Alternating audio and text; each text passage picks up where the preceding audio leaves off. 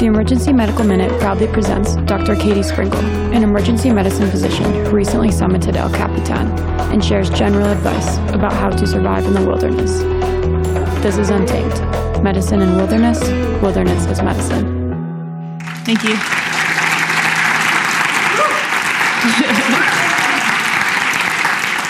Hello and welcome. Thank you all for being here. My name is Katie Sprinkle. I'm an emergency medicine physician also. I work mostly in Aurora, where, granted, you could argue there's not a whole lot of wilderness in the backcountry sense, but there is plenty of wildness to be found, and I love working there. My other passion, though, is wilderness, being outside and being in the outdoors and practicing medicine.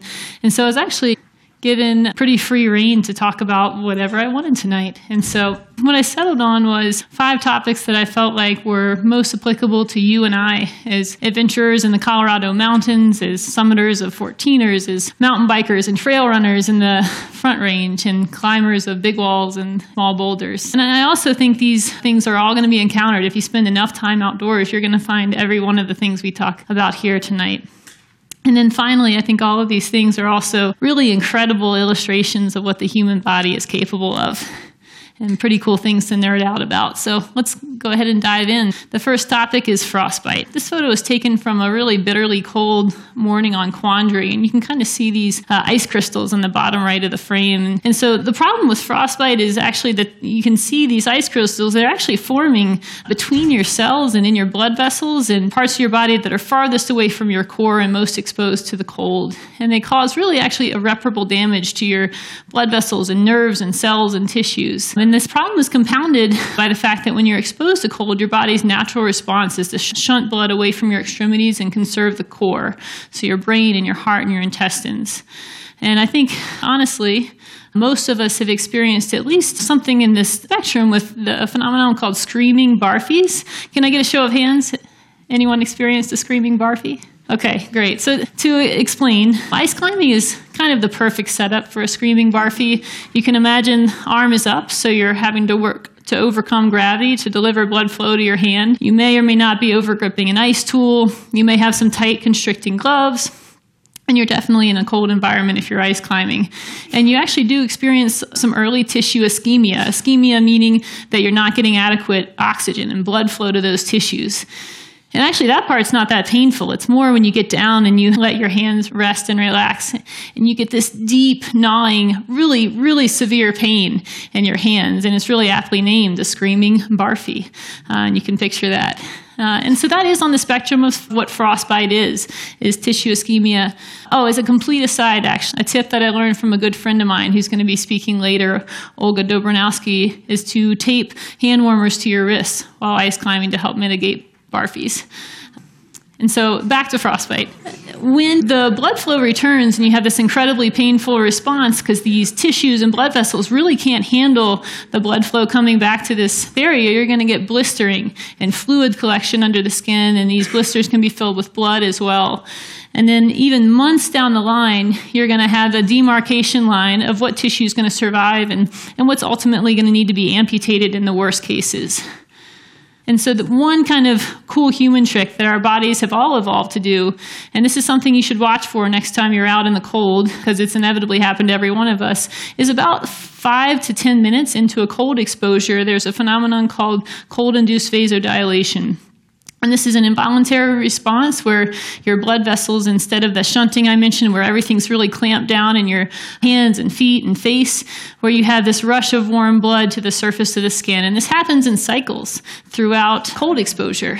And if you're like me, I think my first question was, well, can you train that? Can you make it better? And unfortunately not, actually. It looks like repeated cold exposure is not necessarily helpful. It has a lot to do with your genetics and what type of climate your ancestors needed to survive in. And actually, exercise does help. And so one of the things you can do if you're worried about losing a limb or a nose or a digit in cold is to move around and exercise. Exercise does increase both the frequency and how vigorous the response of this vasodilation and warmth is. Other things that you can do in the backcountry are simple things like ibuprofen or aspirin. And actually, this is something that we institute in the hospital for frostbite patients, not necessarily aimed at pain alleviation, but more towards decreasing these inflammatory mediators that are produced and lead to all this fluid collection.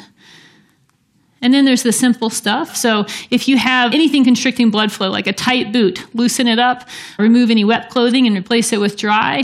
If there's any concern that you are going to thaw an extremity and then it may refreeze while you're getting back to shelter, for instance, the recommendation is actually to keep it frozen and thaw it only once and not to repeat any freeze-thaw cycles. And then finally, I wanted to show you a pretty cool therapy that can be offered in intensive care unit settings. The picture on the left is someone's foot before this therapy, and you can see this is an angiogram, and so all the blood vessels are injected with dye. And you can see, as I mentioned, when ice crystals form, these tiny blood vessels completely clot off and are non-functional. And there is a treatment where you can inject a really strong clot-busting medication to open up those vessels, and this has been shown to actually decrease the need for amputation in frostbite victims. One down, moving right on to our second topic, and that's lightning. So does anyone recognize where this is? It's a diamond, yeah. So this is Long's Peak. This is the north face of Long's Peak, and you can kind of make out the diamond shape on that wall. As an aside, this was a 4th of July weekend a few years ago where I actually got engaged. I think ultimately this was the only way that my partner, my now husband, decided that we were going to get a diamond was to get on this piece of rock. And so aside from being a really exciting weekend in that respect, this was probably the scariest experience I've ever had on a rock face, and that was due to lightning. And if you spent time in the Colorado mountains, you know that the alpine start has really good reason in Colorado, right? It's really important to get up often pre-dawn, get up and down before the lightning. And despite having a good alpine start that day, the lightning came early. And about 2 pitches or so from the top, we were huddled down, just kind of hoping for the best, and probably the scariest experience of my life. And some of you may have even felt that buzz, and there's a palpable buzz when static electricity builds up.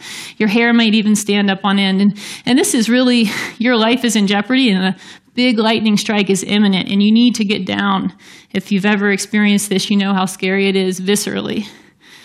So what actually happens with a lightning strike? You may be surprised to hear that the majority of lightning strikes, half about, actually come through the ground. And so this is a picture of a shoe of a lightning strike victim I treated, and the lightning current had actually come through the ground into the body. And that's why they say if you're unable to descend and you really can't escape, that you should try to stand on something insulated like a coiled rope or like a foam sleeping pad. Second most common way to get struck by lightning is actually from side splash. And that's why they tell you, don't stand near an isolated tree or a tall pole. That's a very common way to have lightning current transferred to your body. That's also the recommendation that if you're forced to be in a field type situation or in a group of people during a lightning storm, to not stand in a cluster. The recommendation is actually 20 feet between each person during a lightning storm for this reason, for side splash. And so the recommendations are ultimately to descend. The very first thing you need to do is get down. The ideal shelter is going to be a house with a roof. Obviously, that's not possible. Secondary would be a car with a hardtop roof. And if that's not an option, dense forest is kind of your next go-to, or a ravine. Avoid shallow caves, and then deep caves are also okay. And this is the classic lightning position. Again, much better to descend, but if you're unable to escape and you feel lightning strike is imminent, this is the position. And this is just a cool, this photo is so blurry, kind of a cool human trick. And this is what lightning does to people, actually. This is one of the neatest things I've ever seen from lightning victims is these are not painful. They're like temporary lightning tattoos. They actually go away within about 24 hours. They're called Lichtenberg figures. And they may have some pigmentation deeper in the skin, but again, the pathology is not really well understood. They're not thought to be burns or harmful. Again, a temporary lightning tattoo. It's otherwise unexplained. Okay, our next topic is hypothermia. And I wanted to start this topic with a case that really made hypothermia a little bit more real for me. This is a case from February of this year, and it was a young man about my age that was, by all accounts, having a really great day out with his partner. He skied up to the kind of the top of the map and was doing some laps and actually suffered a fall. And so he had fallen over some exposed rocks and skidded quite a far ways down the hill and ended up breaking his tibial plateau and multiple ribs. And so he was unable to self-extricate and get himself out. And you can see it's a pretty icy bed, and he's in skimo gear. He doesn't have a lot of clothing. And so he describes in his accounts talking about how the ice underneath his body is just melting and creating this icy slope that he keeps sliding down into new snow. He waited actually ultimately 6 hours for this rescue to come and didn't have a lot of clothing to help and ended up doing okay. But really for me, this cemented the point that when you leave for a day, you need to be able to spend a night out in wherever you are going and be prepared to do that safely. So let's talk a little bit about what the body does in hypothermia. And shivering is actually really effective. You can generate 2 degrees of heat per hour with just shivering alone. It does take calories, so it's important to remember to maintain hydration and high carbohydrate caloric intake in order to have effective shivering. And there is a tipping point with shivering, actually. Around 90 degrees is where your body starts to become less effective at generating its own heat. And at this point, too, your mental status is also starting to decline. We see apathy, poor decision-making, and as you get lower than 90 degrees, actually, you're starting to become lethargic and difficult to arouse. Ultimately, though, it's not actually the mental status issues that kill most people. It's a cardiac instability issue where the electrical rhythms of the heart become unstable. Okay, so things that you can do in the backcountry. Obviously, bring extra clothing. Always, always, always bring extra layers. Emergency blanket, bivy, and then extra food and water. One case I wanted to speak about really briefly is this really extraordinary case. It was 20 years ago now and still being talked about all the time. This is a woman, she was actually a surgical resident at the time, went skiing with some colleagues and ended up falling and actually went head down into a stream, and the ice was really thick. Her colleagues were unable to get her out of this several-inch thick ice. Her head was actually under the ice, but she was able to find an air pocket, so she did not drown, which is actually pretty crucial to her story. She was under the ice for a full 80 minutes. When she was finally able to be extracted, there was a total of 2 hours of CPR before they were able to get her on life support, and her temp, when she got to the hospital, is 57 degrees Fahrenheit. And that's the lowest recorded temperature by far of anyone to ever survive this type of injury. She did wake up about 10 days after the incident and was paralyzed from the neck down and was, by all reports, really upset with her colleagues for rescuing her. And eventually, actually, she did recover and walked out of the hospital. Later that year, even, was actually able to return to work. I believe she's now a radiologist. So, incredible story. Really, what happens with hypothermia, and in her case, kind of illustrates this in a real shift in medicine in recent years, is the fact that hypothermia can actually be protective for the brain. And so this is probably a talk on its own that could be a few hours long, but all that to say that hypothermia does have some really neat effects that medicine is utilizing to protect brain function. In summary, it really just slows down brain function enough and metabolism so that you don't have the harm in the absence of blood flow. All right, moving right along. Rattlesnakes. So snake bites. If you spend enough time on the Front Range, you're going to find a rattlesnake. It's just a matter of time. And to be honest, rattlesnake bites, I guess a lot of you seem to raise your hand that you work in the medical field already, so you may be in on this joke, but this is what they teach you in medical school. This, by the way, is a picture of a rattlesnake bite injury to the hand, and this gentleman kept all his digits and ended up doing okay. But there are 5 T's of snake bites that they teach you in medical school. Majority of snake bite victims are male. Often involve alcohol. Teasing meaning the majority of snake bites are actually on the hand and forearm, which implies that these people are actually reaching towards a snake. And then I'll let you make what you will of the last 2 T's. Okay. And talking about snakebite treatment in the field, there's actually not a whole lot to say, and there's a lot more to talk about what not to do. And I think it's actually pretty interesting about the fact that we have to tell people not to do these things, but let's go through them briefly here. The first thing not to do is do not put a suction device on your snakebite. These have actually been shown to be harmful in causing local tissue destruction. Do not attempt to suck the venom out of the snake bite wound. This actually can be harmful, and you can get mucous membrane penetration of the venom, which is dangerous, and it does not help the victim. Again, seems silly we should need to say this, but do not cut the wound open farther with your own knife. And then finally, don't apply electric current to your snake bite wounds. What should you do? You should get to a hospital that has CroFab. CroFab is the antivenom. And so regardless of the severity of bite, people can become young, healthy hosts like you and I can become quite sick with snake bite envenomation. So you should get yourself to a hospital and be seen. We're on our last one. So this is actually a little time-lapse video of preparing for a big wall trip recently. And I wanted just to talk briefly about what I put in my medical kit. And the medical kit is kind of a small blue bag that ends up on the floor. And this all with the caveat of saying that I'm pretty into this and I change my medical kit a lot depending on where I'm going and for how long and what we're doing. And so also with the caveat that I think the number one wish for most anyone going into the backcountry should be a nurse. And since you can't carry a nurse in a backpack, here's what I carry.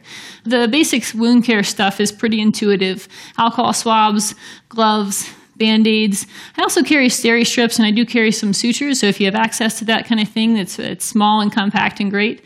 Dermabond, you can at least get veterinary grade Dermabond on Amazon these days. And this is just tissue adhesive. And then I also bring some antibiotic ointment.